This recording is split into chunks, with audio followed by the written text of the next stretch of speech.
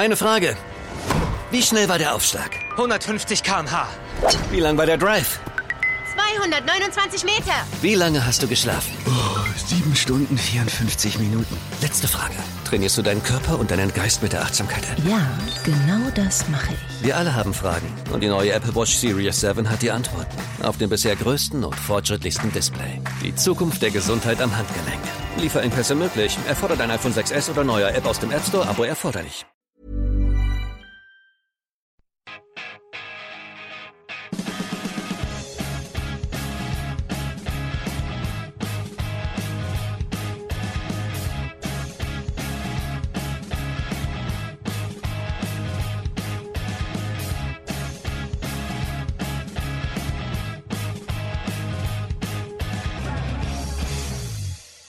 Right, welcome back. This is the Chelsea Fancast. I am, of course, Mr. Stamford Chidge, and as ever, I've got the wonderful and on very good form tonight, Mr. J.K. Jonathan Kidd. I'm enjoying myself immensely. Thank you very much. In such esteemed company. Thank you. I mean, it's occurred to me, J.K., I mean, we've had so much fun. I mean, I know they're longer than a bloody, roll of Andrex, these shows, but you and I have so much fun on these. I'm dreading the season starting because then we'll have to talk about what's happening now. We'll become miserable. I know, it's just not the same thing, is it? But there you go, It's great fun. And a lot of that is down to the fantastic memory and hugely hard work of Mr. Mark Meehan, who we've also got on, of course, tonight. Good evening, everybody. And hopefully by the end of the second half of the show, we'll be able to get out our blue flags and our celery. We will. I've got a question to ask about you about that later. But there we go. He's teasing what's to come. And, of course, we've got the absolutely lovely, wonderful friend of the show, friend of mine, a beautiful human being. And he's here to represent Gianluca Vialli, Gianfranco Zola and Robbie Di Matteo, Mr. Marco Worrell. Buonasera. Indeed it is. Indeed it always is when we see you. And last but by no means least, the absolutely lovely Mr. Martin Wickham, who's here representing the Ute tonight. I'll do my best. You are. Are you 13 yet in 96? I had turned 13 that December. There you go. He's now a teenager. He's not. He's obviously older so than that unfair. I hate you. Okay. I didn't quite go full Kevin the teenager, thank God. Yeah, otherwise, He was dreaming of going to Blackpool. Nah, not quite. I would say if I had acted out like Kevin the teenager with my friends, I wouldn't have made fucking 14. So brilliant. Now we left you all at the end of the year, 1996, where Chelsea drew 2-2 at home with Sheffield Wednesday, and we now are in January, which was to be a momentous 5 months for this football club, as you all know, but it's nice to relive it, which is kind of what we're doing tonight. And we kick off with a match against Liverpool. This is the New Year's Day match at home.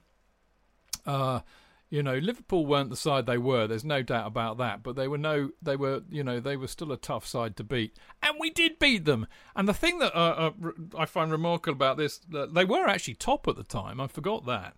But the great thing about this is we won 1-0, and Robbie Di Matteo scored on, wait for it, 43 minutes. So there was a sign. If we needed a sign, there was a sign. But there we go. Ooh, I never thought of that. No, wow. I know. I didn't think of that either until I looked back. Next match is, in fact, the FA Cup, where the journey all starts for us. We get West Brom at home. Fairly routine win for us. Wise on 39 minutes, Burley on 74. Franco Zola again, just to make sure, on 79 minutes. And then we go up to Forest, who end up getting relegated this season. And as you all know, what happens when Chelsea play a team that's about to get relegated this season. But before that, Mark? Yeah, just one thing to comment about the West Brom game. And we mentioned at last week's show that you moved into Euro 96, and on the back of Euro 96, Badil and Skinner just explode as like megastars on the back of three line. Well, Frank Skinner was sitting in the West Stand for the Cup game. And literally every song at a football ground that season seemed to have a three-line sort of like theme back to it.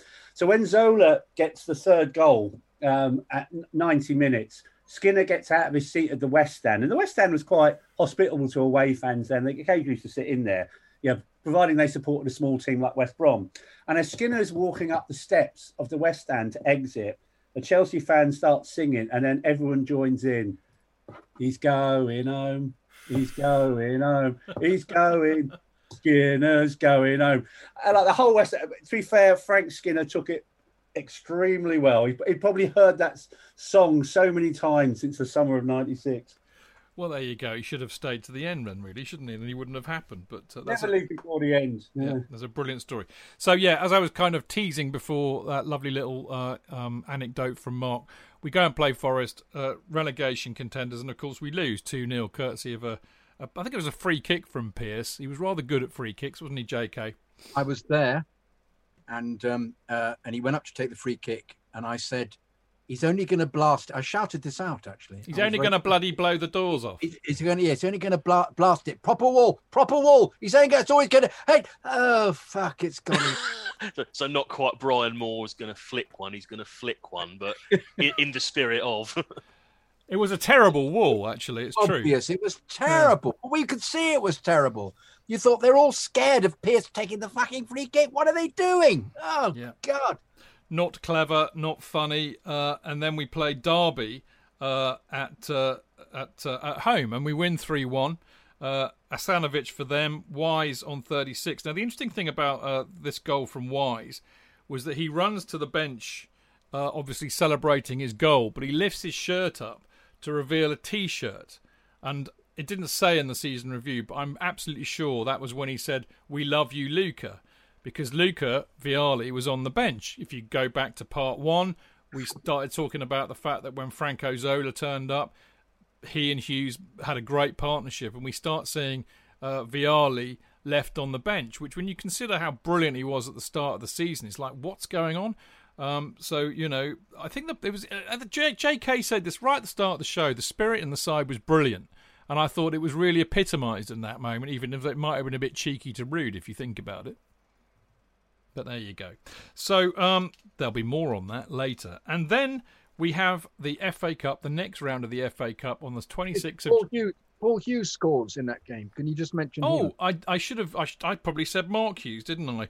I know I said Paul Hughes in the notes, but maybe I didn't mention it at all. Really promising prospect. Looked absolutely excellent. And it was a 1-2 between him and Mark Hughes, of course. Yeah, and he just slotted it into the corner. We were so pleased for him because he played so well. We're so pleased that he scored a goal, and his then lack of involvement was mystifying.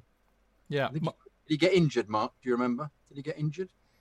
I can't remember if he got injured, but I was going to say, do people know where Paul Hughes is now? No. Isn't he? He's a coach at Cliff's Mob, isn't he? Spot on, Marco. Yep, he's on Cliff's Manor, Hayes and Yedding. There we go. I remember Cliff mentioning it. It's the only reason I remember. Lovely. Brilliant. So, as I was saying, you know, this is a date that will go down in legend for Chelsea supporters. The 26th of January, 1997, FA Cup Round 4, and we've drawn against Liverpool, who, of course, you know, historically we've had so many FA Cup matches against down the years, some of them famously winning when they were European champions. 2 spring to mind that I can think of immediately, that are quite often heralded as many Chelsea supporters' favourite matches. This is no exception. This goes down for the next generation, I think, as one of their favourite matches of all time. And then there's a very good reason for that. I sadly wasn't there, but I was watching it on the telly. I'm sure all of these boys were there. We'll talk to them about it in a minute. But basically, it's not going very well.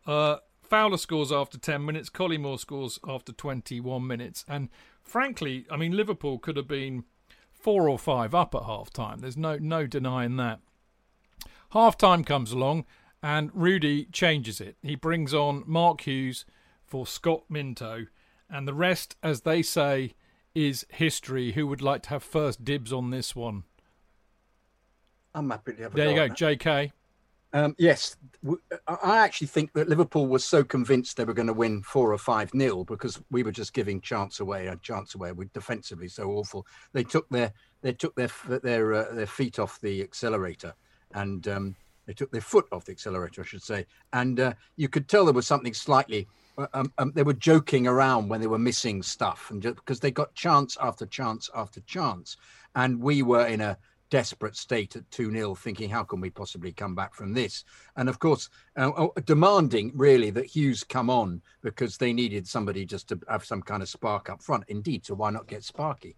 And the first goal he scores is an absolutely great, typical Hughes goal. So the ball is fired through to him from Clark, just a kind of speculative finding somebody in the penalty area, chests it down, turns, bap, into the goal. Once again, I will say some of our current strikers could be inspired by this kind of thing. You just control it. There's the goal. It's in, brilliant. And then Hughes again is tackled back to Zola, which is just absolutely decisive. Straight, I think it's on Barnes, straight back to Zola, who curls in to make it 2-2. And from then on, there's only one winner. Because we've got completely the momentum is with us, the bit between our teeth, and we just play better and better and better. And the crowd took off and absolutely got so behind the team, but rightly so, because we were playing out of our skins and they could not deal with it. So we scored 4 goals in the second half without reply. And the fourth goal is another fantastic. In fact, the third goal is it's a Vialli, isn't it? Zola Petrescu to Vialli, and then the fourth one is a Vialli header from a Zola curling in free kick. I mean, just absolutely brilliant atmosphere, brilliant occasion, brilliant comeback, and all down ultimately to one substitution. But Hughes played completely out of his skin when he came on. Brilliant. The old warhorse, Mark. I would say game of your lifetime, game of my lifetime, game of everyone else's lifetime at the time. It was just, I'd never seen, we talked about Bruges the other week, which I thought was amazing, but I'd never seen such scenes in that second half. JK is right. The noise of that crowd, remember, it was only 3 sides full because of like the shed redevelopment, and actually noise of the Chelsea fans in that second half. People, if you've not seen it, go on YouTube, watch it. They made the video available sort of afterwards. If you had a video, it had worn out. The DVD came out a few days later. If you had the DVD, that'd be worn out. You probably wear out YouTube. Watch. It was just, when I did my Chelsea, it's in my top 10 games of all time. It was so incredible. And heaven forbid, but back then they were in their full Spice Boys phase, Liverpool. So they were as annoying then as that they are now. So them 2-0 up, and it could have been a lot more than 2-0. Annoying Scousers at halftime. And you did think at 2-0, and I was in the West Stand, up on the West Stand. How are we going to come back from this? I didn't think we were going to come back from this, and I'm an optimist. But Hughes coming on just made all the difference. And those 3 goals in 30 minutes was incredible. And as JK said, once it got a 3-2, you couldn't stop. If that was Jose would have shut up shop. But it was just relentless. Like, we got 4, we could even have got 5 towards the end.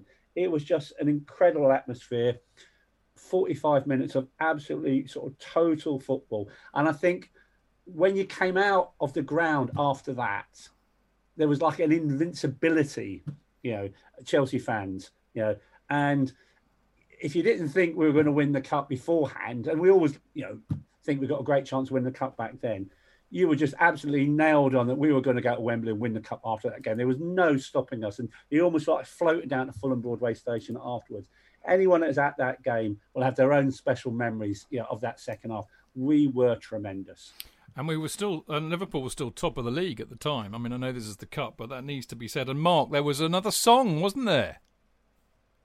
Another song. Sorry. There's loads to talk about. I think there's the Vialli one I'm thinking of. Oh, the Vialli song. Oh yeah. Deo. Deo Di Matteo. Oh yeah, Deo Di Matteo. Vialli scores and the Scousers go home. Not 1, not 2, not 3, not 4. Vialli scores and the Scousers go home. Brilliant. Love it. I told you, this is a season for some brilliant, brilliant, brilliant songs, but what a fantastic game. Is it? I mean, I'll ask Martin and Marco as well. Marco, is this one of your top 10 games? Top 10 Chelsea games? It was interesting what Mark just mentioned there, because we actually decided to go and sit in the West Stand for the season. that year. And I think it was that the last season, Mr. Meehan, of the West Stand as it was. Yep. So these were on the old clunky flip back wooden seats, and you could I just remember that game, just like everybody was just banging their seat up and down, and the racket was incredible. I mean, it was just, costs. Yeah. I wish I'd managed. At the end of the season, Martin. Yeah, save a few pennies. Martin, I mean, you were only a kid at the time, but I mean, do you have many memories of it? No, anything I've seen it numerous times since, obviously, and the main thing Liverpool thought they had it won, switched off, and just couldn't switch back on, by all accounts. And at the end, there's a picture of a very shell-shocked looking Mark Wright. Yes. He was always very good at looking shell-shocked. It was like Phil Jones times 10. It was like he'd seen something traumatic happen to him, which, in a sense, it had. And, can't really add any more to that. Couldn't happen to a nicer guy. Right, so we're now into the next round, of course. But before that, we go into February. And who do you want to play next after having had a brilliant performance like that? Of course, Tottenham Hotspur. Never ever fail to let us down. And we go up there, and of course we do them 2-1. Hilariously, we go 1-0 up after a minute thanks to a Sol Campbell own goal. And then Robbie Di Matteo with an absolute worldie makes it 2-0. And then David Howells makes it 2-1 on 83 minutes. Interestingly, Marco may remember this, but of course in goal for Tottenham that day was Ian Walker. And I think in midweek, England played Italy in the World Cup qualification. Of course, Hoddle's the manager, isn't he? And who plays for Italy? Gianfranco Zola. Who scores for Italy? Gianfranco Zola. Who lets the ball in through his hands? Ian Walker of Tottenham Hotspurs, Marco. I remember the game. I don't remember the timing of it. I don't remember it being just before that Spurs game. But yeah, no, I remember now you mention all of that. I do remember it all vividly, and how entertaining it was. Excellent. Mark? Yeah, we were actually talking about that very game during the Euros down at Wealdstone when Italy-England final was on. And a load of my Chelsea mates went to that game, obviously to go and watch England. Well, they got carried away when Zola scored against Tottenham goalkeeper and they cheered Zola's goal. The other thing I'll add about the Tottenham game, another story that came out of the Tottenham game, I don't know if you remember at the time, Vialli refused to sit on the bench with Hullet. So there was clearly some kind of bust-up or tension there.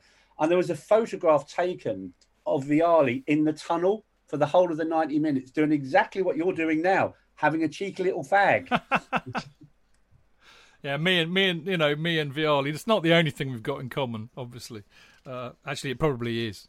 Although I'm actually vaping, I'm not smoking. If you want to get pedantic about it, but right, I'm gonna leave the next round of the FA Cup against Leicester and do them both together because it goes through a replay, because the next league match is against Man United on the 22nd of February. Another really good performance by us. We had a thing about playing United at the time. Basically, Zola puts us up after 2 minutes. Beckham, with a great volley, equalises on 68. But a bit like the West Ham game, this, for me, will always be remembered for Franco Zola putting half the United defence on their arse before coolly slotting it past Schmeichel. Now, I can't understand... Well, I can with this one. I mean, I made a programme in 2006 called The Greatest Goals Against Man United for Sky One. And, each decent side were allowed to have 3 goals against United.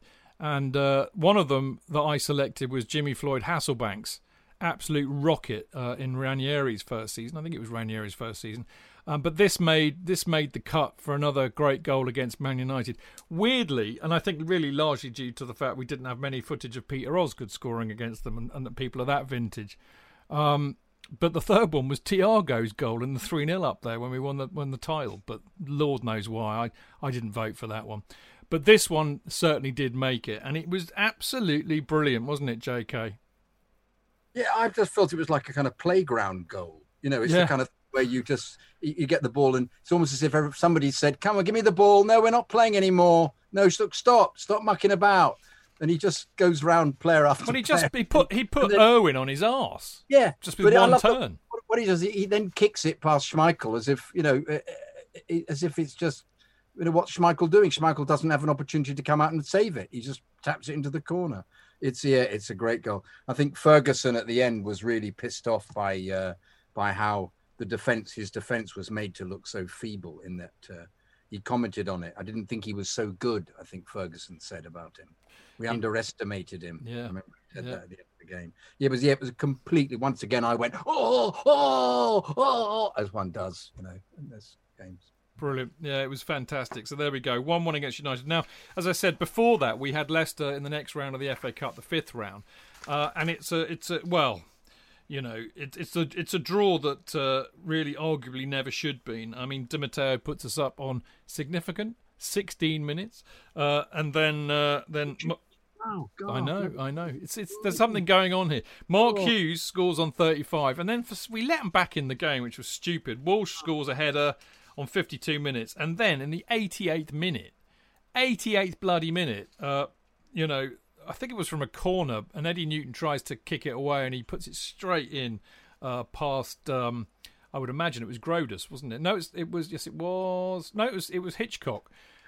Very, very, very frustrating that we then had to get taken back to replay, but we took taken back home, and an interminable game, which then goes to extra time. It's because Keller is so wonderful. Keller, absolutely outstanding match. Casey Keller, one of the first Yanks to play over here, wasn't he? Yeah, but he was brilliant. He was absolutely brilliant, and it makes you think, why didn't Chelsea buy him? Well, indeed, but an interminable game. It goes to extra time. Time is ticking down, and then dear old Erling Jonsson takes, shall we call, a slightly dubious tumble when he barges into Stephen Pryor in the box on 117 minutes, and lo and behold, the referee, who was Mr. Mike Reed, the well-known runaround guy, EastEnders actor, and also a comedian, got the biggest laugh of the night by awarding us a penalty. Which, of course, Frank Leboeuf, who's, because how we've struggled with penalties apart from Graham Roberts for the last 20-odd years, or probably more. Well, but their old Frank's kind of taken on the mantle of penalty taker, and he very rarely misses. And he slots this one away beautifully. But, Mark, it kicked up. I mean, Leicester were furious, weren't they? Oh, they were. They're like Grayson and Pryor then demonstrate with Erling Jonsson, and Dennis sort of steps in. But to be honest, it's a bit double standards as well. And they always say these things even out. And you mentioned the first game. The first game, it wasn't a corner. It was a free kick given against Steve Clarke that was never a free kick. So again, if that free kick never been given against Steve Clarke, there would have been no replay. Chelsea would have beaten Leicester 2-1 at Filbert Street. And again, sort of like, can you imagine it? We talked about Steve Claridge earlier. That the reverse side of things, like Steve Claridge 3 minutes ago falls over and wins a penalty to get Leicester to a cup final. Can you imagine all those Leicester players said, "Oh no, that was never a penalty, Mr. Claridge. Get up, you cheating fellow! You're besmirching the good name of Leicester City." Because as we know, they won the cup final this year because it was nice old Leicester.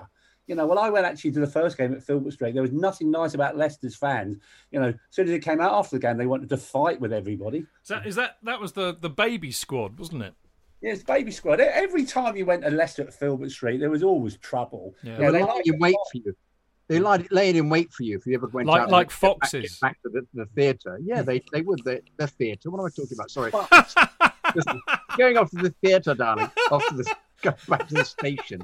They went back to the station and you're walking a lot. They'd lie and wait for you. And they'd say, "Oh, look, there's a Chelsea actor. Let's knife him." No. Did Danny Baker, did he get sacked by the BBC?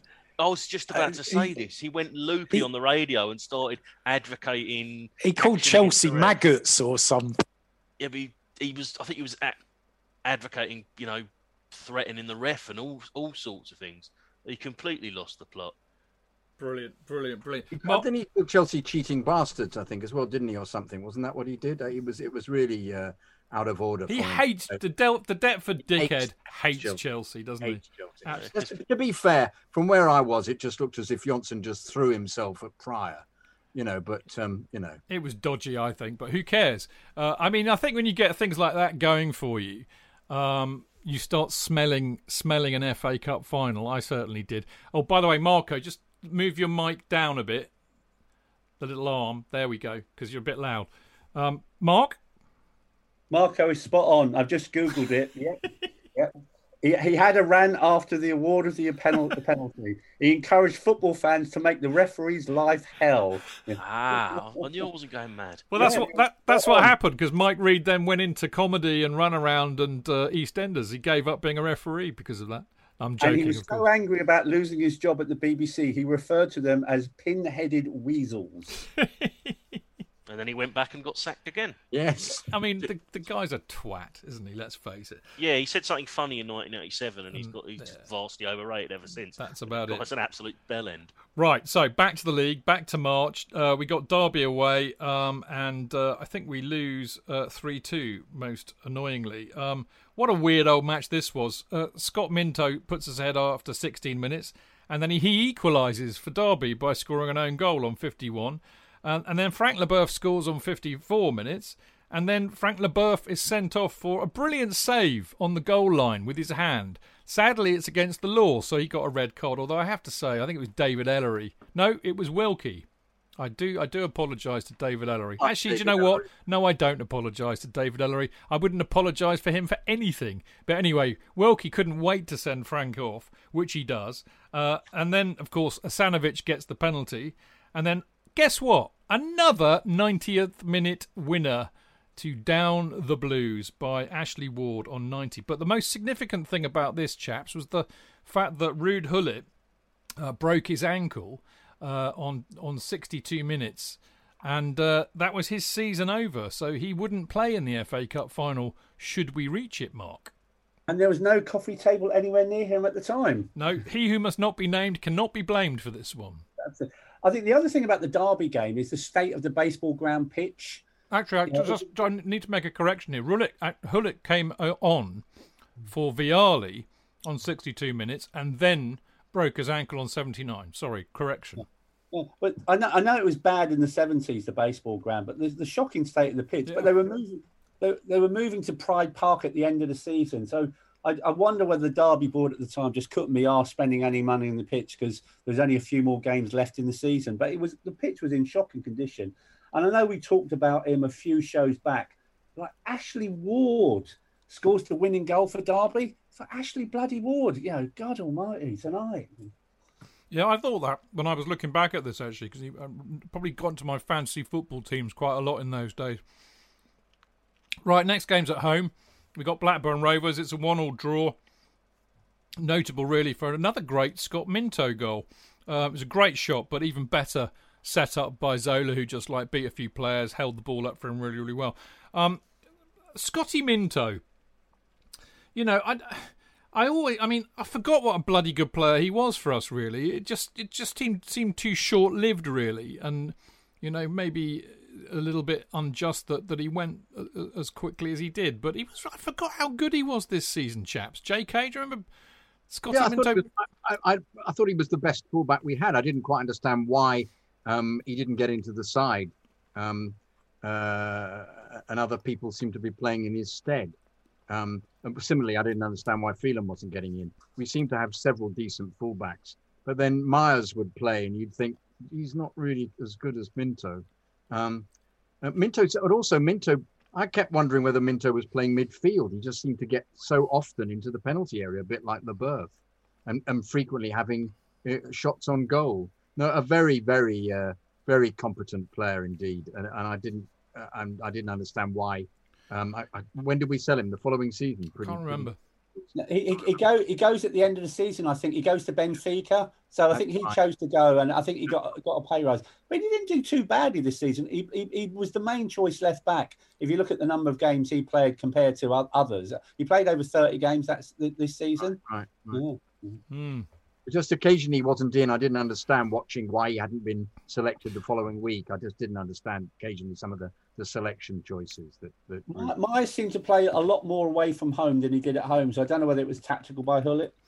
Well, talking of left backs, one of the strangest signings, albeit I think a loan signing, in Chelsea's very long and illustrious history, was made on the 6th of March 1997 when Paul Parker, who, you know, if everybody remembers 1990, not only was the goal that Germany scored in the semi-final deflected off his foot, but he actually was a decent player then. You know, and I think it's a bad rap that he gets remembered for that. But he was transferred to Chelsea from Fulham. We'll return to this in a few matches' time, but just park it there. Because the next match is Portsmouth away in the quarter-final of the FA Cup. It was very, very foggy, wasn't it, Mark? It was. It was an early kickoff as well. I think it was on TV. Went down to Portsmouth, and it was a real pea souper. I think the other thing I remember is that Terry Fenwick was the coach for Portsmouth then, and I think Terry Venables was their director of football. And whether they'd instructed their players, but Portsmouth really just did nothing but try to kick our players off the park for the whole of the 90 minutes. So it was a really emphatic Chelsea performance in the fog. You know, a really sort of good first goal from Hughes, Wise, Zola, you know, and then they get one back, but then Wise gets a lovely goal at the end in front of the Chelsea section.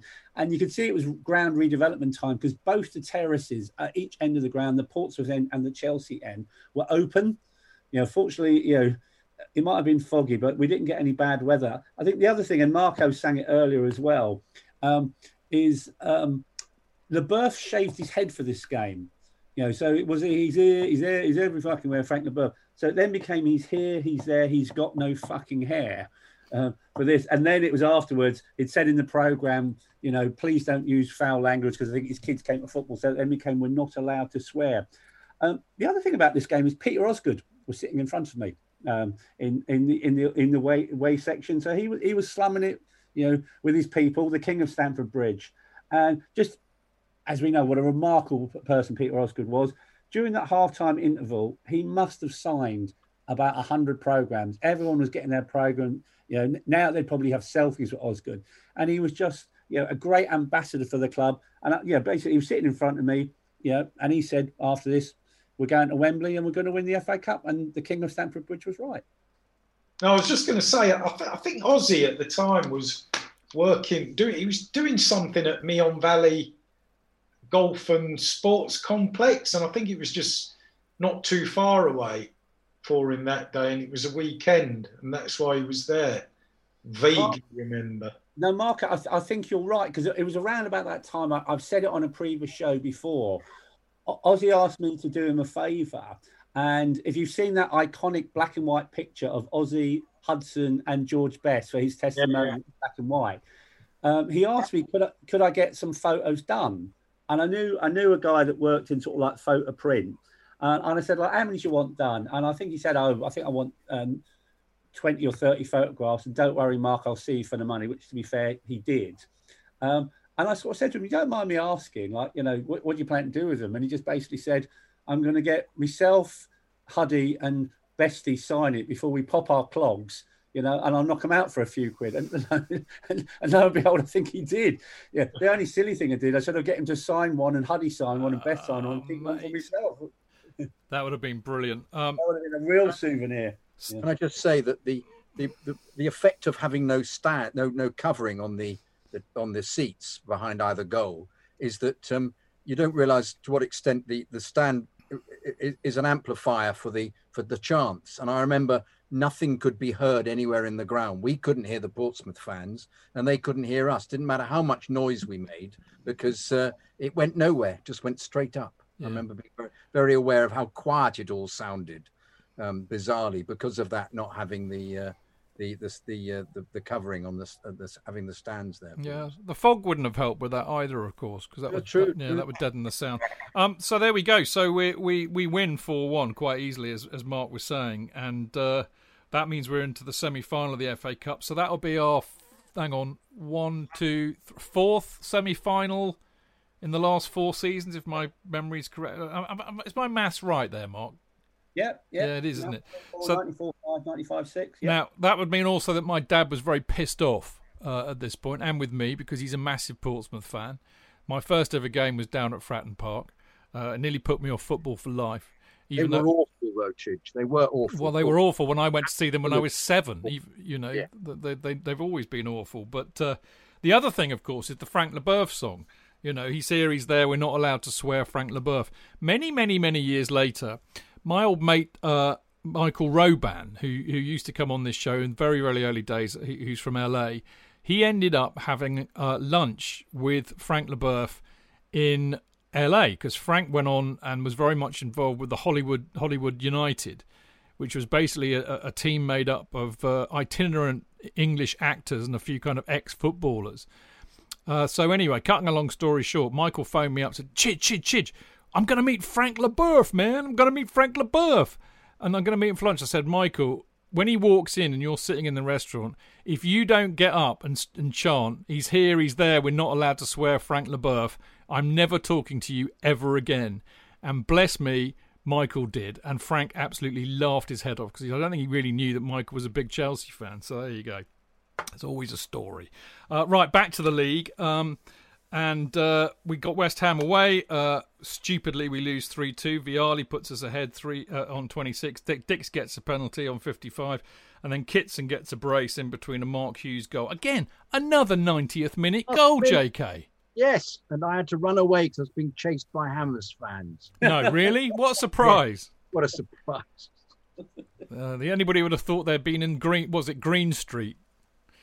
Maybe they were auditioning. The other notable thing about this is quite sad in a way. We were saying earlier on that Chelsea had loads of goalkeepers playing this season. I think we had 5 playing. And in this particular match, a very young lad called Nick Colgan makes his debut for Chelsea. And I love the fact, if you've ever gone on Bound to Friedale, it always notes debuts. It also notes final appearances. And on this particular one, it says, debut players, Nick Colgan. Final appearance, Nick Colgan. What a dubious honour to have, the poor bloke. But there we go. Anyway, normal service is resumed after this. The next match at home, which is against Sunderland, which is just absolutely joyous. This was an insane football match. We walloped them. Peter Reid, Sunderland, 6-2. Zola, an absolutely astonishing volley on 38. Then Sinclair on 43, another good goal. Petrescu, 51. And then it all goes a bit tits up, because Stewart scores for them on 58 and then Alex Ray on 63 minutes. And I'm wondering if the reason for this was the fact that the aforementioned Paul Parker, ex of Fulham, made his debut that day. And judging by the footage that I saw, he was something like not an innocent bystander, a guilty bystander for both of those goals. So there you go. But thankfully, Hughes manages to get a brace on 78 and 89 minutes. And then thankfully, we get a 90th minute winner with Di Matteo. So, Mark, do you remember Paul's debut with fondness or horror? Neither. I remember Paul Parker being there, because I think he only, like Paul Nick Colgan, I think he only made one appearance. I think he might have done a couple of subs appearances as well. Now, what I remember about this game is a couple of things. I was actually sitting in the East Middle for this one, and a couple of things.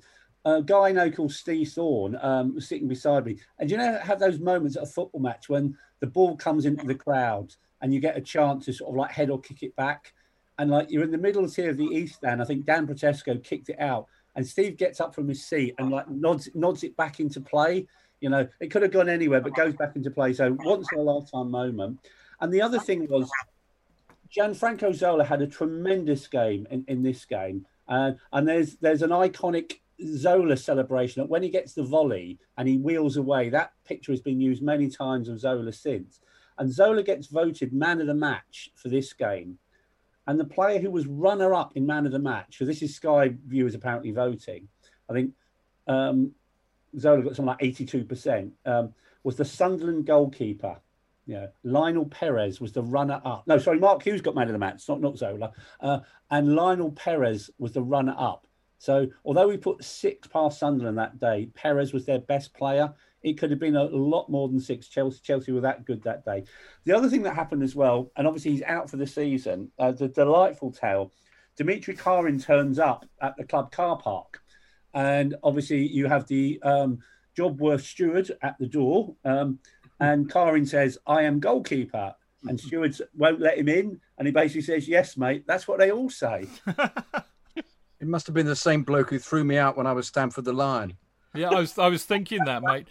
Yeah, Marco, you're not Stamford the Lion either.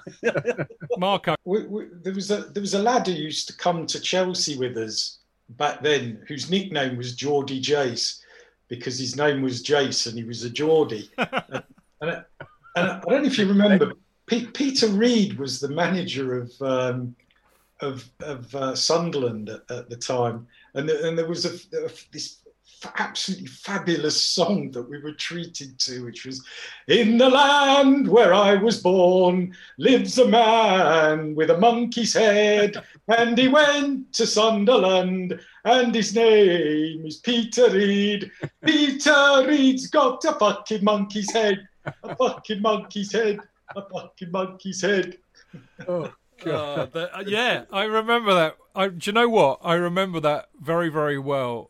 And there's another chant I've heard from Sunderland around that time that is unrepeatable on here about Lee Howie, and I will save it for after the show. Okay. It was to do with the Direct Line advert. I'll just leave it there. Okay. Well, didn't Sunderland have sort of cheer up Peter Reid song as well? They also had a song called Niall Quinn's Disco Pants, if I remember. Niall Quinn's Disco Pants are the best. They go up from his knees to his chest. Neil Quinn's Disco Pants are the best. Go on, JK. Just wanted to ask a question about Parker. I don't know why they bought him, and he was absolute shit.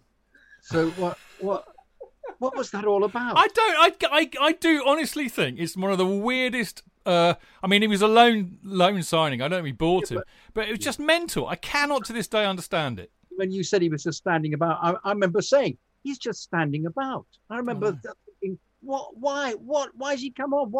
What is this? Was it for next year? Was it a favour that? Who was he covering? I mean, nobody. No. What?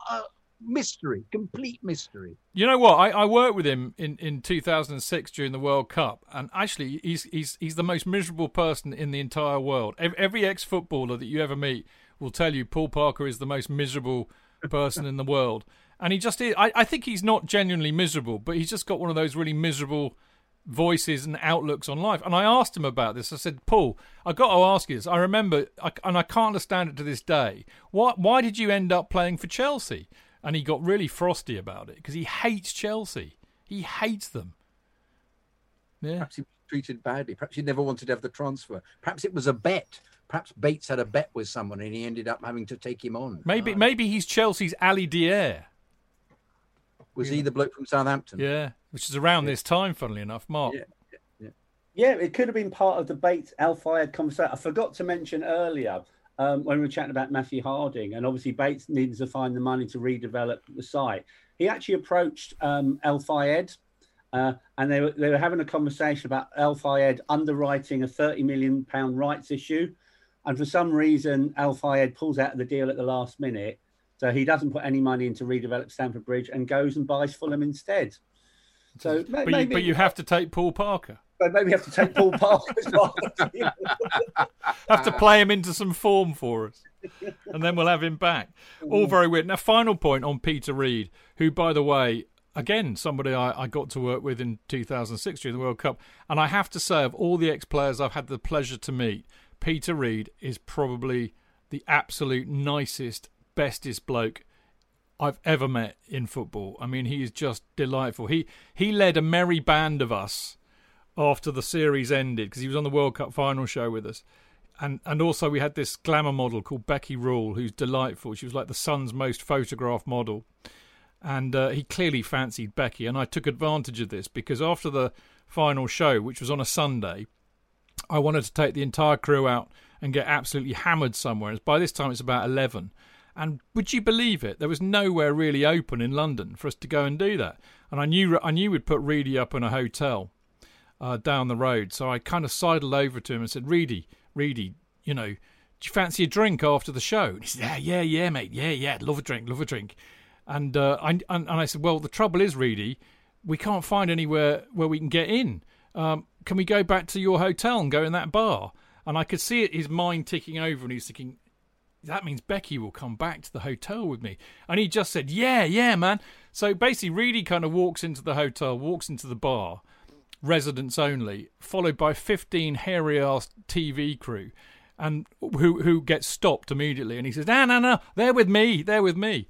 Now, I wanted to buy a bottle of champagne to celebrate a really, really great series. Reedy would not let me pay for a thing. We must have got through about 10 bottles of champagne that night. And we didn't leave till 5 in the morning. He picked up the entire tab, and he was hilarious. And also, he was not rude to me when I asked him about the monkey's head chant and what he thought of it. I mean, he's an absolutely brilliant bloke. Anyway, we digress massively. Who are we? Where are we? Yeah, Sunderland, 6-2, we win. We then play Saints at home, next match, 1-0. Another Zola worldie, and we go up to 5th. Who was there at this one? Who remembers the Zola goal? Anybody want to opine on that? Yeah, it's a midweek game, wasn't it? Yep. Yeah, absolutely cracking goal. Yeah, brilliant goal by Zola. But he got so many good goals that season. You could almost do a video of Jan Franco goals that season. Yeah, he did. Basically, just shortly after that, Danny Granville signs from Cambridge United. And then we go up to Borough. Now, this has significance for any of you who know what happens later on in the season. We go up to Borough, and we lose 1-0. It was a brilliant Jorginho goal, although I do think the commentator was clearly biased, saying it would be the goal of the season. Slip, it was Janino. What did I say? Jorginho. That is a Freudian slip. Yeah, I don't think Jorginho would ever find his way up that close to the box and get on the end of a header like that. Only if it was a penalty. Indeed. So it was great Janino goal, and a bit of a surprise defeat, but we would get our revenge. And then we play. This is basically really weird. We suddenly have this massive blip where we lose our next 3 games. So Borough 1-0 away, then we get absolutely tonked by Arsenal 3-0 at home. No doubt aided and abetted by the fact that this was Paul Parker's last appearance for the club. So I can't remember, but you know what? I'm just going to say all 3 goals were down to Paul Parker and let it rest at that.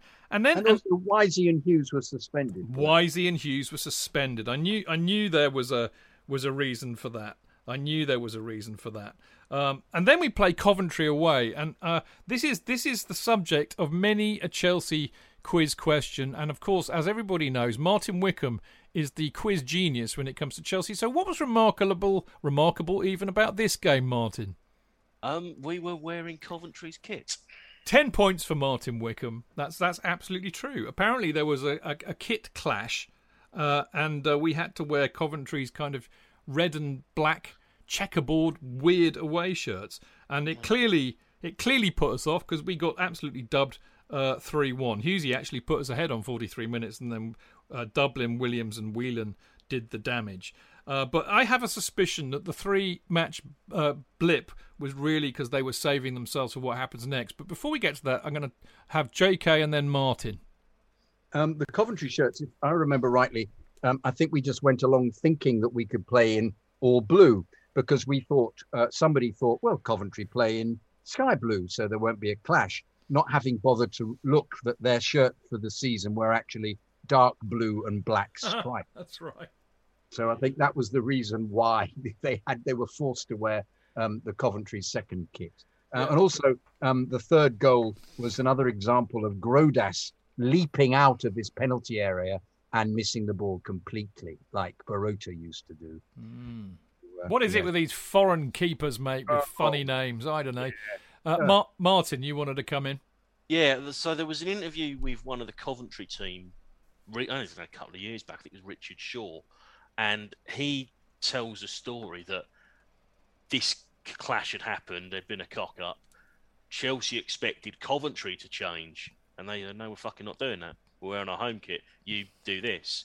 It fired Coventry up, which can't have. And, that plus the fact they were in a bit of a relegation battle of their own. It didn't help matters. But yeah, when you think about it, could you imagine today if a cock up like that had happened?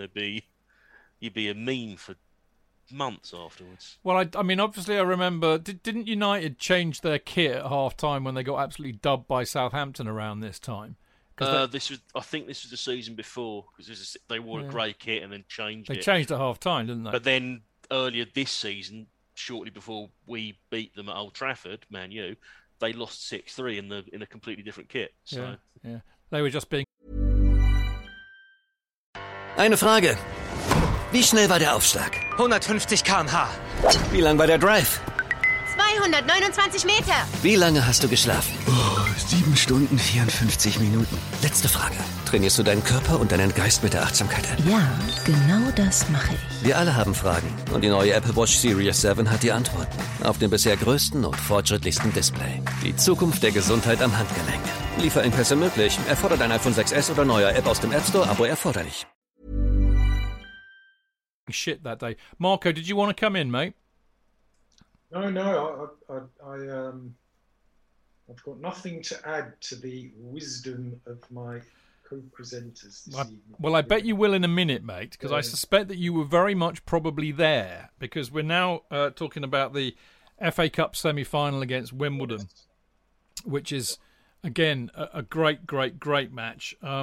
Just to remind... Do you know what my abiding memory of this game is? What wasn't the actual game itself? I actually thought for 1 minute that the North Stand or the North Bank or whatever it was called at the time at Highbury was shaking so much where Chelsea supporters jumping up and down when the third goal went in. I thought it was going to collapse. The end nearly fell, did it?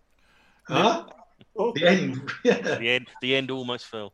Yeah. Well, it did indeed. I mean, if you haven't seen this match already, then you need shooting. But Mark Hughes puts us 1-0 up on 43 minutes. Franco Zola makes it 2-0 on 64 minutes with an absolutely exquisite goal where I don't know who the defender was, but he basically receives the ball, I think, from Di Matteo. And in one movement, him and the ball go one way, Wimbledon defender goes the other. So classically Zola. And then he just puts it right in the inside of the left post. Brilliant goal. And then Hughesy basically makes sure of everything with a 90-minute goal to basically send us through 3-0. I mean, one of the things I remember very vividly about this match was that Mark Hughes very famously said that Zola gave Wimbledon twisted blood that day because he just had them tied up in knots and going in all sorts of different directions. But Mark, you have some rather esoteric memories of this match, don't you? I do. There's a few things I remember from that day. I remember it's the same day as the London Marathon. So if you get fast forward a few years later, so London manages to have an FA Cup semi-final and the London Marathon on the same day when we play Fulham in 2002 on the same day as the London Marathon. And us and Fulham have to relocate to Villa Park because they can't cope with a football match and the London Marathon in London on the same day. But I digress. On that Zola goal, I've watched that goal like many people have many times, and I still don't know how he did it. Yeah. And I'd love to see if someone's ever practiced it that themselves in a playground or a football pitch and replicated that goal, Phoenix from the Flames. It was just an incredible goal. How he does that movement, and the defender goes one way, he goes the other way and slots it. It was an absolutely tremendous goal scored by Zola. But my bit is it's a bit sort of X-Files, because at that time, obviously, X-Files was a massive TV program, and we had Fox Mulder, Dan Protesco playing for us at right back. We had seats in the upper tier at Arsenal in the North Bank, and you remember Arsenal had the bond then. So anyone that purchased the Arsenal bond had their name on their seat. So I was with a guy who came from Crawley called Neil Harris, sitting beside Neil, and rather spookily, in the other seat, the other side of Neil, the seat name was Neil Harris. Spooky. Do. Oh, that's Twilight Zone, isn't it? But you get the drift. That's the X-Files theme. Yeah. JK, were you here? I was. I saw all the cup games. I was Of course, not unusual for you to be sitting with the home fans. And but normally that'd be the case actually. Yeah. But I meant it not in spite, but no. Frequently, I'll be invited. Somebody'd say, "I've got a spare. Would you got to sit on your hat?" Come on, mate. You were taking their end. We all know. Don't be shy. Yeah, it's true. Actually, I am secretly a boot boy. No, it was the Zola show. I didn't. I thought it was gonna be a much closer game because we'd not done well against them, but he was completely on fire, and Hughes similarly was unbelievably positive about it, and we just stopped them from playing. He got it. He got it right. Hullet got it right. I can't remember what combination of players he played, but they're booting the ball up the pitch and just being physical didn't work. So. They had Gale and the Coco up front, and the first 20 minutes they tried to do the same as the league game and try to rough. I think we were very prepared for that, weren't we? Hadn't we been practicing that? Yeah. And also, Erlen Jonsson was in the side then. So LeBeuf and Erlen Jonsson were just superb at the back. And Erlen Jonsson had been in the side last year, and he seemed to play well against Wimbledon, did Erlen? Yeah. This is also the first time in recorded history that Efin Akoko did not score against Chelsea, as Marco will delight in, no doubt.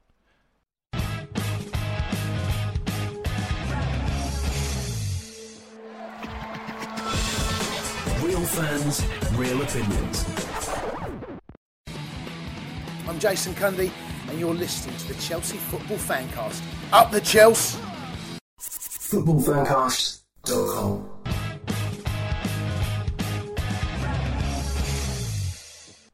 Yeah, I think we were just so buzzing to be going back to Wembley, and I think the belief this time around was we were going to win. Yeah. And the atmosphere sort of in the ground that day was extraordinary. It's just coming out of Highbury, having won 3-0, even if it was against Wimbledon, back then, sort of winning a football game at Highbury was still quite a rare occurrence for Chelsea. So, or in my time of going to Highbury to watch Chelsea, anyway. Mark? The other thing I remember rightly is we came out of Highbury and we went to the Firkin pub that used to be near Highbury and Islington Station. I was drinking, ironically, with Cliff Auger all those many years ago. And we watched the Chesterfield-Middlesbrough semi-final. And I thought, if I remember right, Chesterfield came really close to putting Middlesbrough out. Did Sean Dyche miss a chance, or were they winning?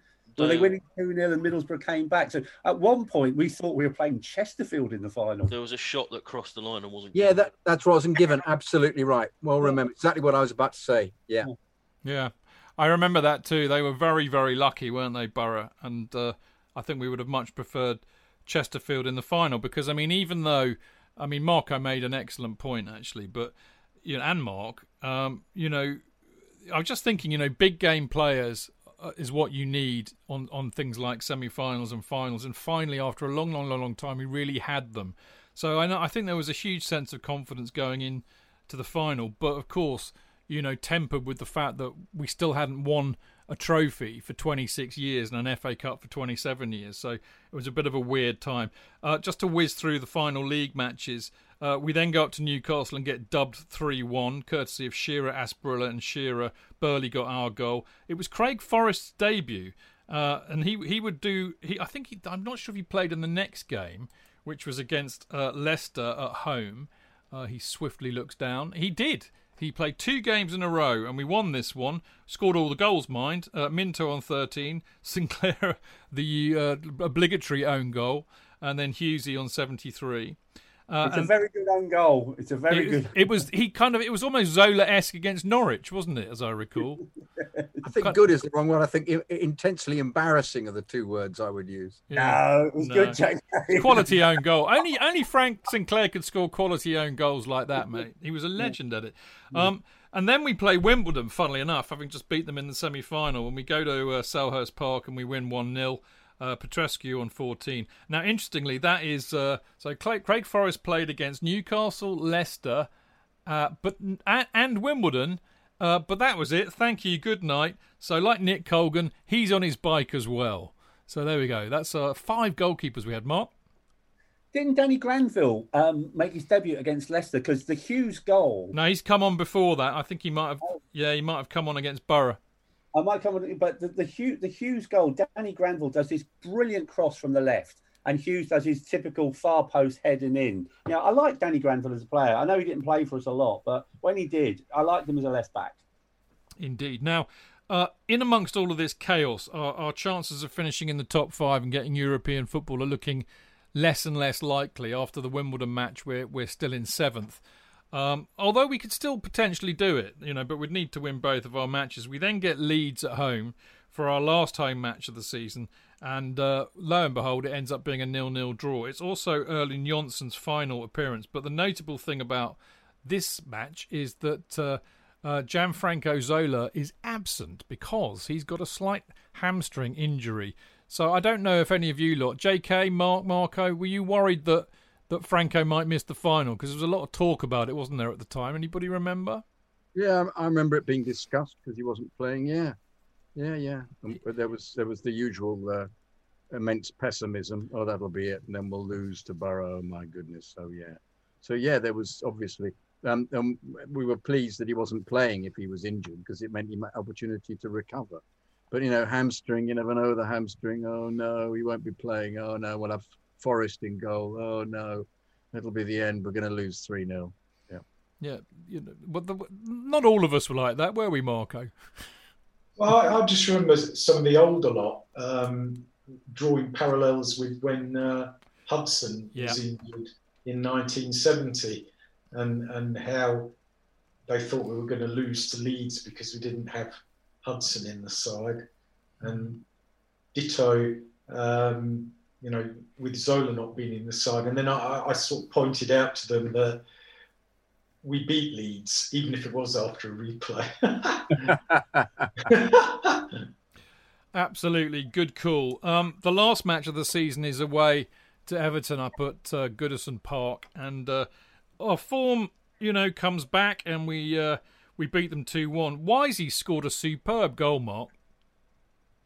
Yeah, it was a good goal, but I think by then, I think all the focus was on Wembley the following week. So I think we had a good chance of getting to Europe, and obviously we finished the season on a win. But we dropped some silly points along the way, and we should have qualified for Europe by league form alone.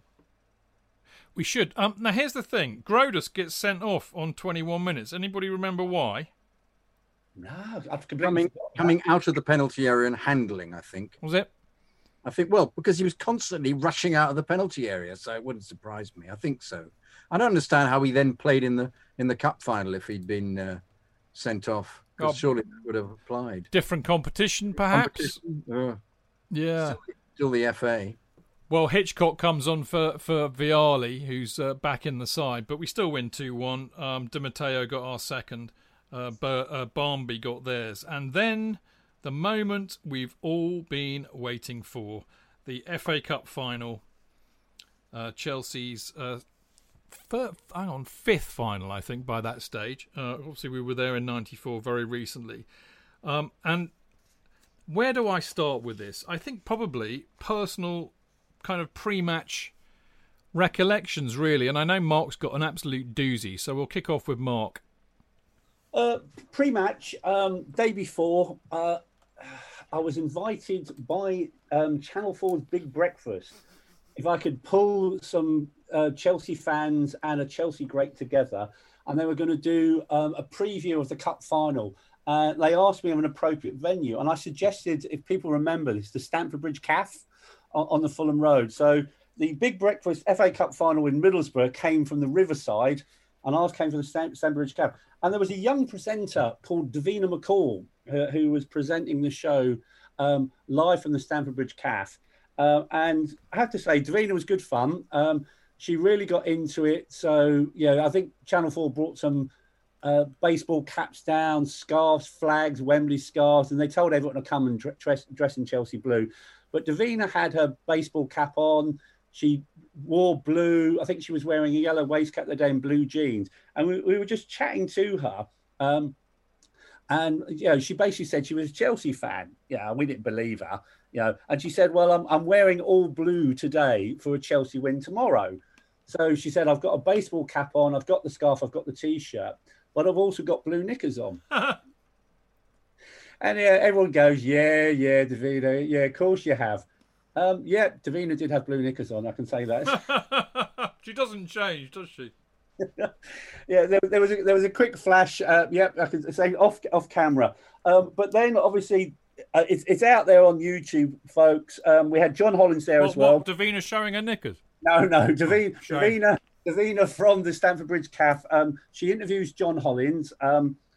She interviews me, and at the start of the season, because I was editing the Chelsea Independent, 442 interviewed me and asked for my season preview. So if you've got the 1996 edition of 442 Gianluca Vialli on the cover and your season preview, I'm in there, and I predict that Chelsea will finish 5th in the first division and Chelsea will win the FA Cup. So when Davina asked me what the score will be, and it's there on film, I can send the link up afterwards if people haven't seen it. I predict a 2-0 win for Chelsea. Yeah. And she asked me what some unique things about Chelsea. I said we won the FA Cup in 1970. Oh, some factual things about Chelsea. They won the FA Cup in 1970. They won the Cup Winners' Cup in 1971. And I said that we were 15 minutes from Harrods. Which was very funny, Mark. Very funny. And then what I also got, there's a guy called Steve Lima, who, and I didn't realise till yesterday, he went to school with, I think, same school as Tim Rolls. He was in the first lineup of the members. And Steve wrote a tribute song to Matthew Harding called Matthew's Dream. So we got Steve on the show, and I posted it up on Twitter the other day. So Steve did sort of like the first verse and chorus. I'm there on backing vocals, some were there, but it was just an absolute great day. A lot of celery thrown about, and I said full credit to Davina McCall. She was great fun and really, really joined in and was sort of singing the Chelsea songs with everyone else. And showed you her blue knickers. Wasn't just me. There was a few other people as well. Well, she's not shy, that's for sure. Mark, there was another thing as well, wasn't there? Because there was the other punk rock Chelsea song. Thanks for reminding me. We've talked about Gene Putney on a previous show, as JK remember. Obviously, Chelsea brought out their own single, Blue Day. There was another one, was it Henry Tuttle or something like that? But the Chelsea Punk Rock All-Stars brought out, of course, a 7-inch blue vinyl single for the FA Cup final. And the lineup of the Chelsea Punk Rock All-Stars was Gene Putney on vocals, Esso on loan from Fulham and the Lurkers on drums, and Paul Fox from the Ruts on bass. Now, if you haven't got this 12-inch single and 7-inch single on blue vinyl, either get in touch with Twitter or I can make arrangements for some copies to be down on Marco's stall, because Gene Putney, in his other alias, does come down to Stamford Bridge quite often, so we can make arrangements to pick up the single. But I'll give you the first verse and the chorus. 27 years of people taking the piss. Chelsea are useless. Give it a miss. But I kept my faith and I didn't yield to the lean years of Hollins, Hurst and Porterfield. I remember the time that Glenn Hoddle arrived with a touch of class to restore our pride. He took us to Wembley in 94. Some of you kids never been there before. Get out your blue flags and your celery. Bollocks to Bates and David Ellery. Even Alan Hansen would have to agree. Chelsea's going to win at Wembley. Brilliant. Absolutely brilliant. That's quality. You started to sing that as you went along. I know. Oh, get out your blue flags and your celery. Bollocks to Bates and David Ellery. It's a very good point, actually, about bollocks to Bates, is because Bates was not liked. He still wasn't liked by the fans. There was still this residue of Harding being the man they wanted to be to run the club for the future. He doubled down on it in October after the anniversary of Matthew Harding's death, I seem to recall. Said some fairly awful things. Absolutely. Yeah, he was his own worst enemy, wasn't he? Now, as you probably... In fact, I suspect there are people yet to be discovered in the Amazon rainforest who probably know this. But there was another... what had become sadly... Well, not sadly, because it's a great song, but... Personally, as a child of punk, I'd have loved the Gene Putney song to become more popular than it did. But there's an incredibly popular song a cup final song, because of course, as you know, Chelsea specialises in cup final songs, even if we didn't get to many. And of course, it was "We're Gonna Make It a Blue Day," and it features a certain. Did you know I'm singing on that? No, were you on it? Yeah. Were you on it? Yeah. No, Yeah. I had no idea. Not many people know that. God, yeah. I didn't know that. Yeah. So come on, tell us all about it.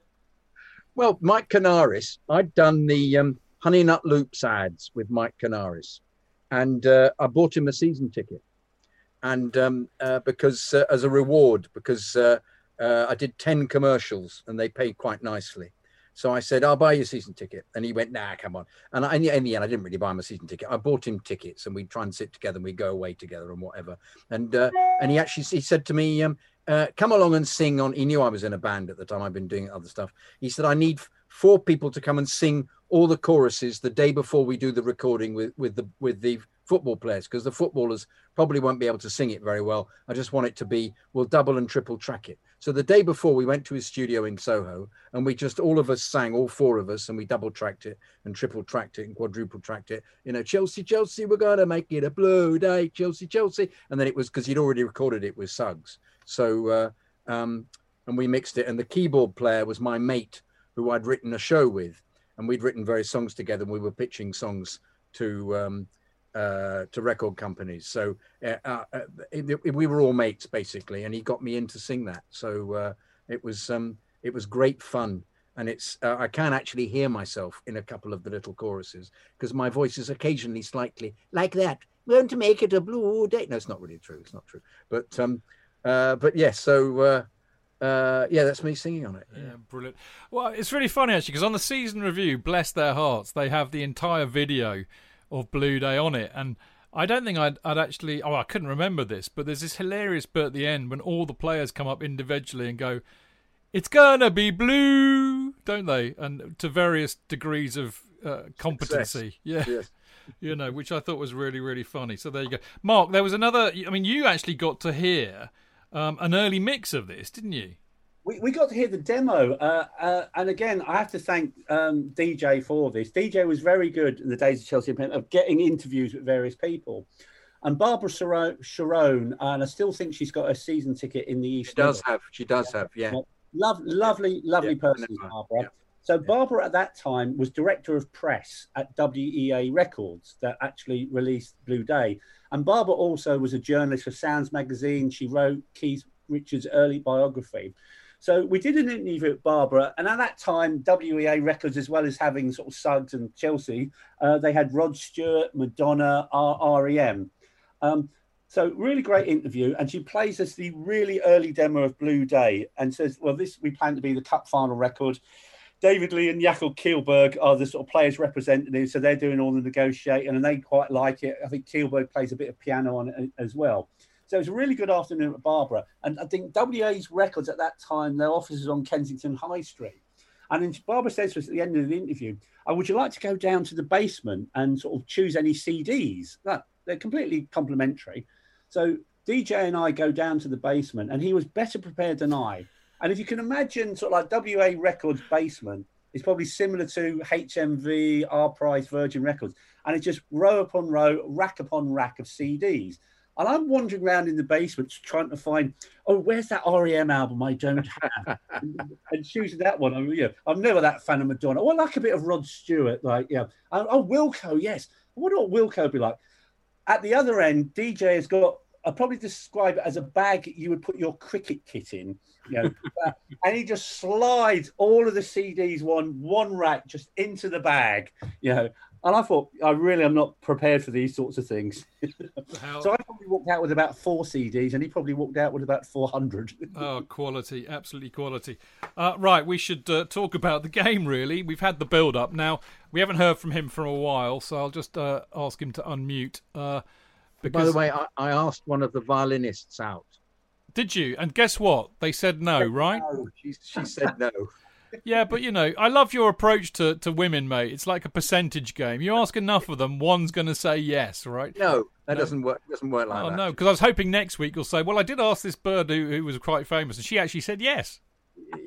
No. All right, never mind. Right, Marco.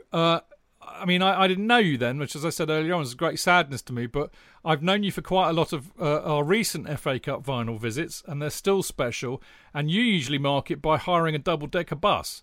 But what was your pre-match for this one like?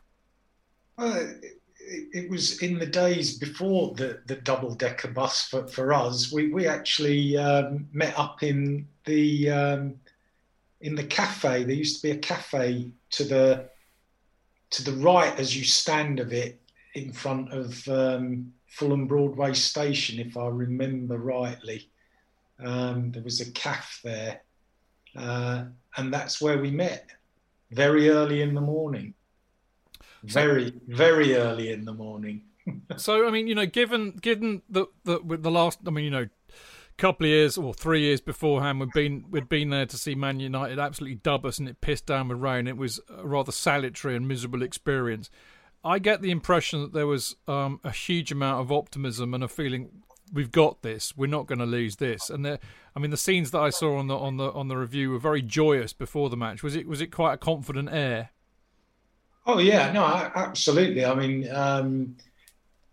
every sort of generation from kind of the older lot who were, I don't know, probably, I think, what was I? I'd have been in my mid-30s then. So the people who sort of experienced the 1970 Cup final. I mean, obviously I went to the 94 final and we got hammered and it was horrible. But as I said earlier, I think there was momentum building throughout the season, and then there was this huge we've got to win it for Matthew kind of thing as well, and it just felt like all the stars were aligning, and I don't think there's probably an element today of we've just got kind of like when we played Leicester this season or last season in the FA Cup final, and you sort of think, yeah, we're going to win this, and we didn't. But there was a genuine belief amongst everybody that this was our time. We were going to do it, and Middlesbrough were not going to stop us. And everybody was just intent on having a really good day out. So it was one big long party for me. Jolly good. I'm sure it was the same for everybody, but I think we should get into the match. And of course, for people like me who I should confess, I couldn't get a ticket. Actually, that's not why I didn't go. The real reason I didn't go was I was such a pessimist. I didn't think Chelsea would get into I thought it would be another 20-year wait before we got to another FA Cup final. So I stupidly booked a holiday in the Caribbean. And then realised the errors of my ways when Chelsea managed to get into another bloody FA Cup final. So thankfully in the Caribbean I was able to enforce a complete total media blackout. And I set the VCR, because that's what we had in those days, before I went. And I remember thinking all the way through the holiday, I hope that bloody VCR's recorded. I hope it's bloody recorded. Anyway, I got home at some stupid o'clock time in the morning. Got home, cab from the airport or whatever, and literally ran in to the living room, dropped my bags where they were with my dear lady wife trailing behind, plonked my arse on the sofa, and pressed play on the old VHS.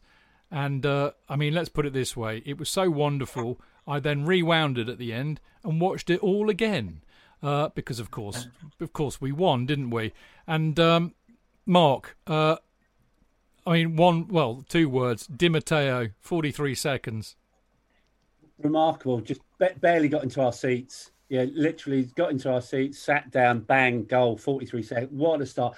And, that's probably the best thing that possibly happened, because we were odds-on favourites. And even though I am an eternal optimist, I am surrounded by a lot of people who think, oh, we're going to blow it, we're going to do this, we're going to do that. So the fact we scored in the first minute just calmed everybody down. And really great atmosphere. The noise of the Chelsea fans. It wasn't, I have to say, a great cup final. There was a bit of a lull.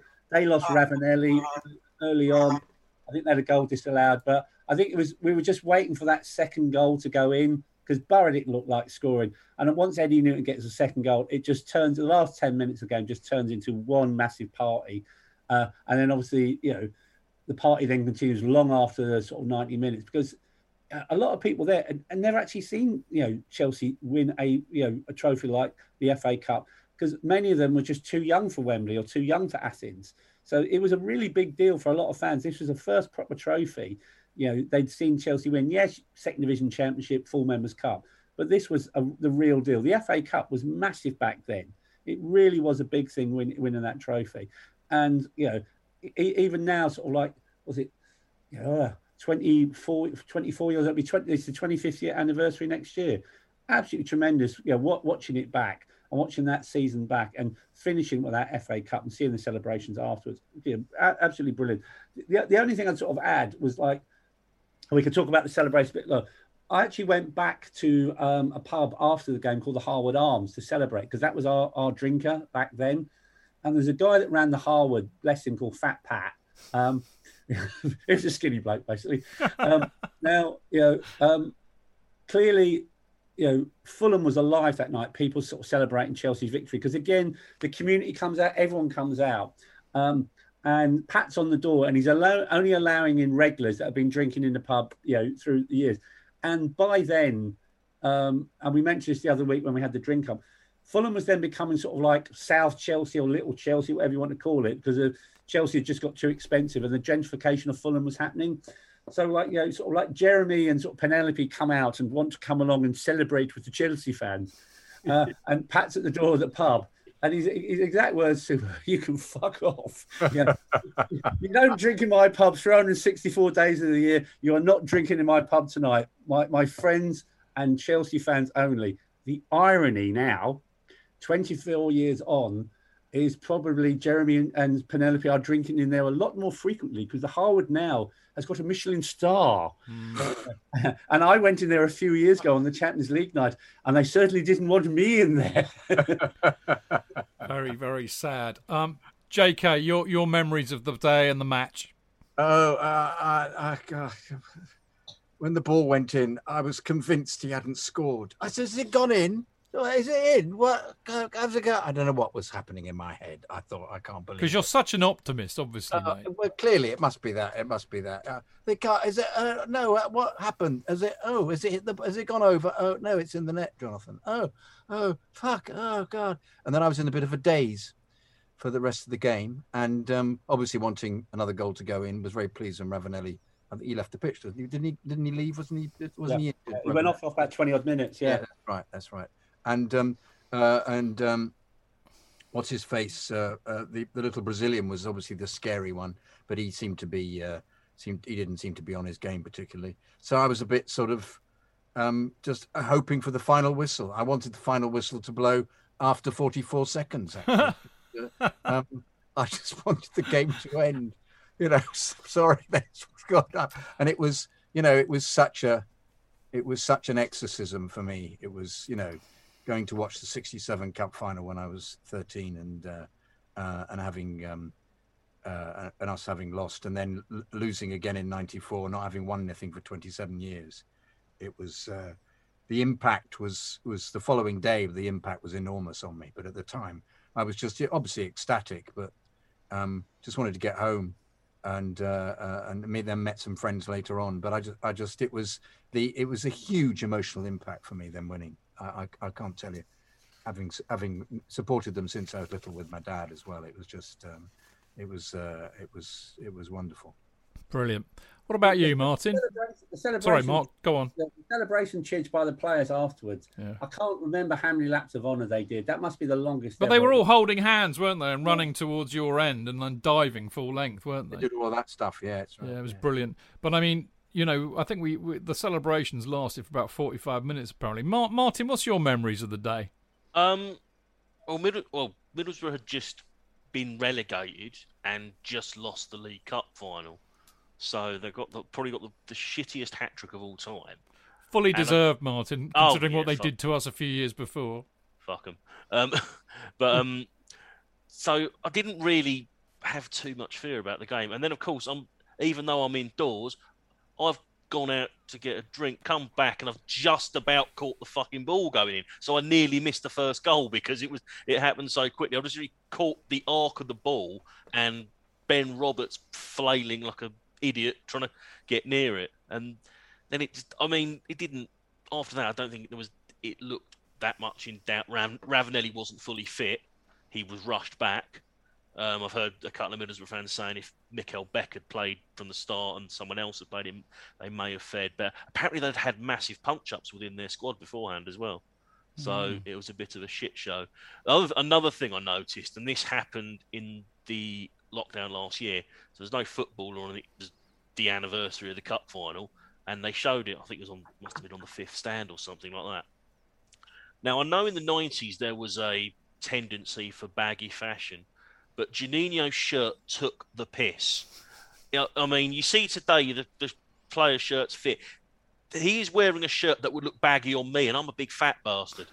He's a little midget, and the reason if he had any issues running that day, it's because he was getting drag reduction. The wind was he was generating his own bloody drag reduction. It was ridiculous, absolutely ridiculous. And Nigel Pearson was the Middlesbrough captain, and he basically looks exactly like he does now, which is uncanny and slightly frightening. But it is Nigel Pearson. Brilliant. Marco, final word on the final to you. You'll need to unmute yourself because there you go. I've got this little clip from my Blue Murder book describing the opening goal, which has got quite an amusing little line in it. It's just Matthew Harding's Blue and White Army, Matthew Harding's Blue and White Army. The Chelsea fans' chant reached an almighty crescendo as the referee whistled to signal the start of the game. Go on, Wisey, get in there, son. Nice one, said Eggy Barnes, rocking back on his heels and clapping as the Chelsea skipper dispossessed Robbie Mustoe and passed the ball to Roberto Di Matteo. Go on, Robbie, encouraged Nipper, an unlit cigarette dangling patiently from the corner of his mouth as the Italy midfielder began an unchallenged run from the Chelsea half. Go on, son. Go on, Robbie. Shoot, you cunt. Nipper leapt in the air as Di Matteo rifled his shot from almost 30 yards out. The ball sailed over Borough's hapless keeper, Ben Roberts, and crashed off the underside of the bar into the back of the net. Goal! Yes! The blue half of the stadium was ecstatic. The goal was timed at 42 seconds, making it the fastest scored in the FA Cup final this century. One Di Matteo. There's only one Di Matteo. One Di Matteo.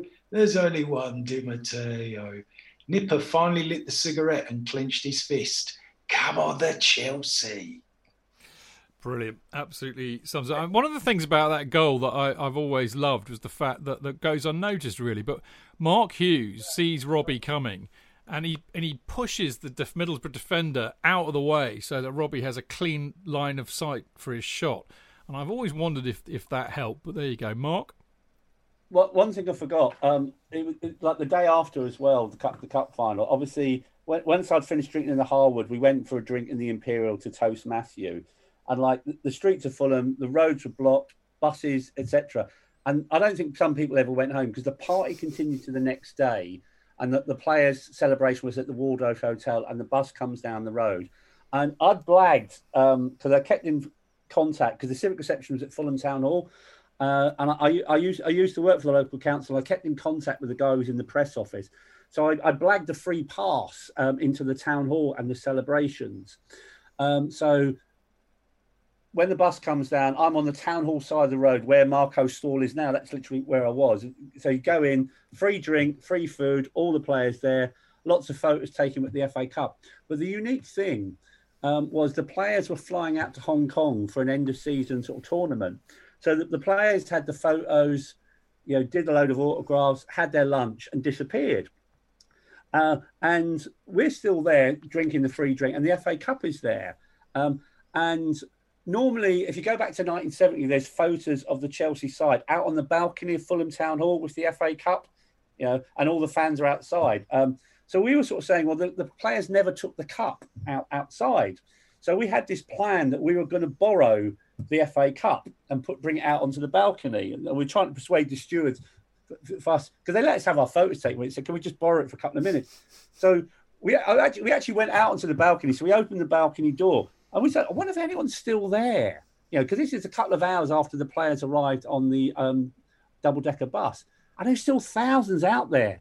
I think they were waiting for the chance. They hoped the players might come out. They didn't realise the players were already on a coach going to sort of Heathrow Airport. So when me and this guy called Martin Boyle, who's a big friend of John Druitt's, sits in the Matthew Harding Upper, when we opened the shutters to go out on the balcony, there's a big cheer that goes up because they clearly thought we were somewhere we were not. Then they realise we're not the players, we're not the youth team. And this chant comes up from the crowd, "Oh, the fucking hell are you?" So we go back inside, and there's only 2 players that haven't flown to Hong Kong, which is Dimitri Karin and Steve Clark. And we're having a beer with Steve Clark. And we've said to Steve Clark, guys, this fan's still out there. You've got to go out. I know a lot of people have gone to the pub to carry on. There's a few thousand fans that have stayed here several hours, hoping to see a glimpse of the FA Cup with the players. So to their credit, Clarkey and Karin go out onto the balcony with the FA Cup. So if you stayed several hours after the civic reception, Brilliant. Absolutely. That's what happened. Can I just say what I did when the bus came round? Is that okay? When the bus came over with the cup, I saw them with the cup, and I went and hid behind a hedge. and I cried for 10 minutes. Oh. You absolute sweetheart. Brilliant, brilliant, brilliant. Well, hardly surprising. I mean, when I tell you that I've got good mates, I mean, Mark and Marco certainly know Smithy. But Smithy and Psycho Phil and all of that mob, who I first got to know when I kind of came back to Chelsea, they would get together on the anniversary of us winning the cup in '70 and have a heavy night drinking, listening, not watching, listening to the BBC long-playing record of the commentary of the 1970 final. Every year they did that. So bereft of any fucking glory had Chelsea had. So yes. You might think it's trifling now, but trust me, people, 1997 and us winning our first FA Cup for 27 years and our first trophy for 26 was just huge. And more important, it laid down the marker. A bit like when Mourinho came along and we won the Carling Cup and then the Premier League for the first time. It got us over the line. The hoodoo was broken. We'd finally won a bloody meaningful trophy. And you'll find out in the next few episodes in this series just quite how important 1997 was. But to wrap things up, I mean, obviously we won the FA Cup, but we finished 6th, which, may have been a bit tad disappointing had we not won the FA Cup. But actually, it was our highest finish since our 5th place in 1990, so it wasn't to be shirked at. Hullet obviously was our first overseas and first black coach and the first overseas and black coach to win an FA Cup final. But he got us really well organised and all the players seemed to be really they knew what their role was. We passed fluently. There was quite often some inspired tactical switches by Hullet and some real moments of genius applied by certainly mostly by Gianfranco Zola, but also Vialli and Di Matteo. So it was a really, really good season, I think. I mean, the player of the year was Mark Hughes. He was our top scorer with 14 and our highest appearance maker with Robbie Di Matteo on 44. Interestingly and brilliantly, Gianfranco Zola became Chelsea's first ever Football Writers Association Footballer of the Year. And if you consider that he only joined us, in autumn and really basically played half a season, just makes you realise what an impact he had and what a remarkable achievement that was. But, my opinion is that, the impact that Vialli, Di Matteo, Zola and LeBeuf had really, I think, set the wheels in motion for what was to come. And I think that this was the real turning point for Chelsea to become the modern Chelsea that we know today. So there you go. By all means comment on that, boys, but a couple of things I just want to pick up on, really.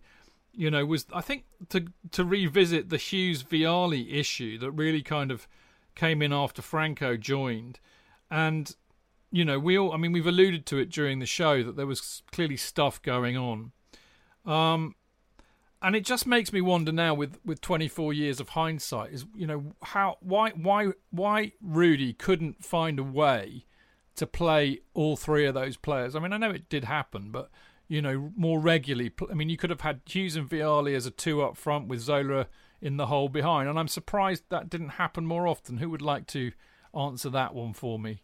Don't all rush at once. Well, I'll pick on somebody then. Mark, you opened your mouth. It's a good question. Yeah. There were times when they played together, and I think when they did play together, it didn't always work. And Hullett seemed to favour a 4-4-2 formation. You got to feel for Vialli, because up until Zola arrived, he was having a great season. There was an occasional day where he'd have to sort of have 3 or 4 goals to score one. But some of the goals he got that season, and there was so much love for Vialli amongst the Chelsea fans. And there was a remarkable bit, during the cup final, and he actually does it in the end of season video, where he says Chelsea will win the game, and then I'll come on for Franco or Hughesy, and he actually does come on for the last couple of minutes of the cup final, and the tremendous reception he gets from all those Chelsea fans there. Vialli came to Chelsea wanting to be a legend, and he certainly left as a legend. When you're a football manager, you got to make difficult decisions. So Hullett went with Hughes and Zola, and to be honest, Zola ended up Player of the Year, Football Writers Player of the Year, and Hughes was Chelsea's Player of the Year. So feel for Vialli, but I think Hullett didn't do a bad job. That's a very, very, very fair point. Marco, how would you? It's hard to look beyond the FA Cup final really to sum up this season. But I said at the the beginning of the show, it was arguably one of the most emotional roller coasters we've ever had as a club that year. The emotion of winning the cup final, obviously, having these superb players turn up who all found their way into our hearts, even 25 years later. And of course, Matthew dying in the helicopter crash. It was some season, wasn't it? Yeah, I think, sort of looking back now over quite a period of time, well, a quarter of a century, I think you can look at that 12-month period, from summer to summer as perhaps, I don't know, one of the most pivotal seasons in the club's history, just in terms of so many things happening. Hullett bringing in the players that he did, Matthew, that accident, that happening, and all the ramifications of that, the ramifications of the way the team developed over the season, winning the FA Cup, so playing in the Cup Winners' Cup final and then winning that. There are probably, I don't know, if you had to name 5 pivotal seasons in the club's history, the 96-97 one would, for me, definitely be in there. Maybe in the top 3. Yeah, that's a really, really good point. Martin, the view from the Ute, as it were. I know you were massively into it and everything, but I suppose with a bit of hindsight as well. You can hear us all getting kind of misty-eyed about it, but can you bring a bit of cold logic in there for us? I can try to, but it mostly be nonsense. I think everything we've experienced up to the present day has its roots in this season. It was a vindication of the strategy that had started a couple of seasons before. It was continued on up until about the early 2000s, where it almost went pop. Roman comes in, saves the day in that sense. But Chelsea became established comfortably as a top 6 club in this season, and everything that happened after that, seasons in Europe, attracting other players.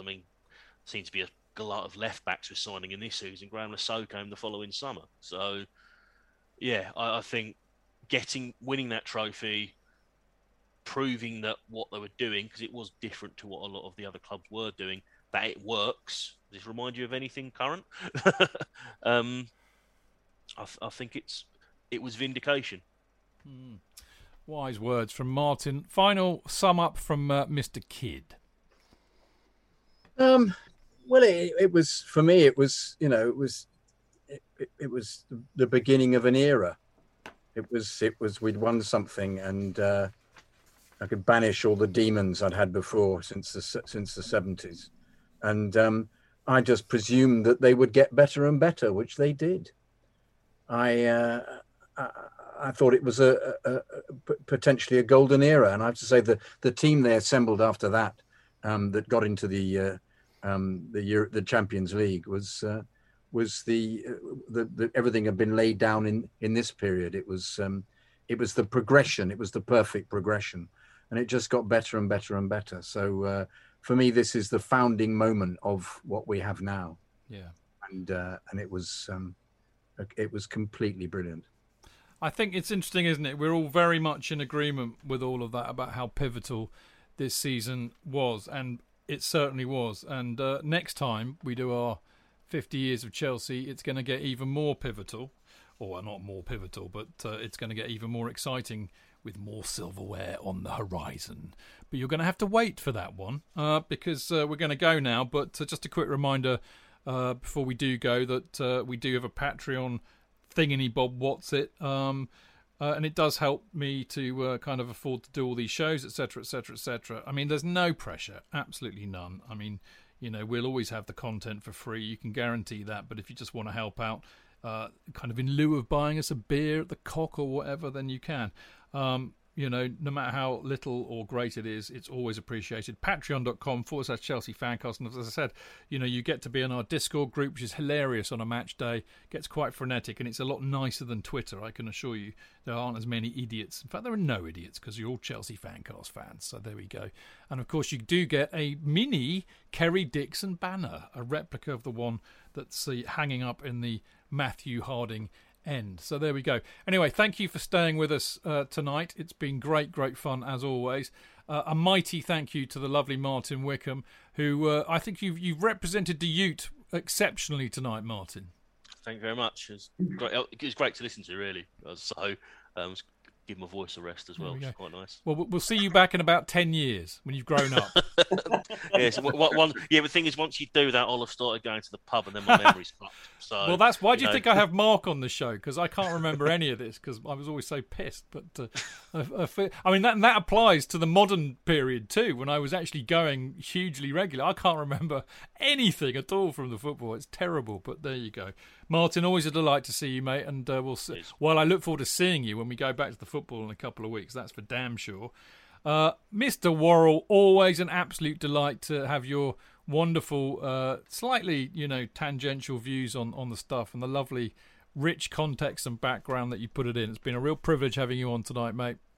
Well, thank you very much, sir. Really enjoyed it. Some fantastic memories. And what a great year it was. Yeah, it was, wasn't it? Absolutely fantastico. It really is. Hope to see you very soon, which no doubt we will. A couple of weeks, football's back. Can't wait. Mark Meehan, you're an absolute legend, mate. I mean, where would we be without your, tales of the unexpected? Oh, you're probably in your bed by now, actually. There is that. I thought it was great show tonight. We're getting as long as a Bruce Springsteen concert now. Really enjoyable show tonight. Looking back on an historic and a memorable and remarkable season that, as the guys have said, this really sort of like takes Chelsea forward from here on in. Yeah, I mean, I have to say, Mark, and thank you for this, is that you've turned a 1.5 hour show into a 2-part show over the last few weeks. So I have to. It's like Guns N' Roses bringing out one album and decided to bring out 2 albums at the same time. I'm gonna lay down a challenge to you. I what I fully expect from you going forward is your Sandinista moment. Actually, to me, this is the 10 years after album called Undead, and the 6th side is Rick Lee's drum solo. It's 20 minutes long. That's what that is. I'll tell you what, in the spirit of Sandinista, when we next do a show, I'll reissue the final part as a remixed dub version going backwards and see if you can make any sense of that. But no, you've been brilliant tonight, Mark, as you always are. You've really enriched these shows for everybody who listens. It's been absolutely fantastic. We love you for it. And finally, the lovely Mr. Jonathan Kidd, who loves these shows because his memories get rekindled, don't they, JK? I'm now, however, completely wrecked. I know. I'm eviscerated by the memory of hiding behind the hedge and crying. God, how completely awful it was. I couldn't believe it. Yeah. I thought, well, there they are with the cup. Oh, God. Chidge, I just had an idea. If we do the 97.8 to the Sandinista theme, if we get 2 more of the Fancast on, it will be the Magnificent 7. Okay, all right. I'm up for that. Hitsville, UK. Watch Hitsville, out. UK. And no police on our backs either. No police on our backs, no. And yeah, I'm just trying to think of another one. I can't. So there we go. Hopefully there'll be no Washington bullets flying around. Let's leave it at that. All right, we got to go to bed because it's like ridiculously late, but it's been great fun. It will be a 2-parter, as you've obviously figured out by now. We will be back again for 97, 98 sometime, probably during the international break, and we'll be back with the normal stuff. Our first show of the season will be live on Friday the 13th. Woo! Which will be previewing the Palace game, the first match of the season, and my return to football. I know a lot of others have been back, but I can't wait for that. Anyway, thank you for listening. Thank you, all of you lot, for being bloody marvellous tonight. And we'll see you very soon. Until then, up the shelf! Yay!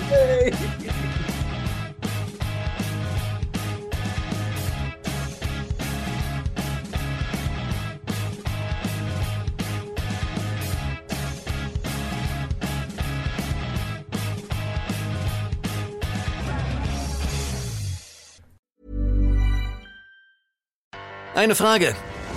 Wie schnell war der Aufschlag? 150 km/h. Wie lang war der Drive? 229 Meter. Wie lange hast du geschlafen? 7 Stunden, 54 Minuten. Letzte Frage.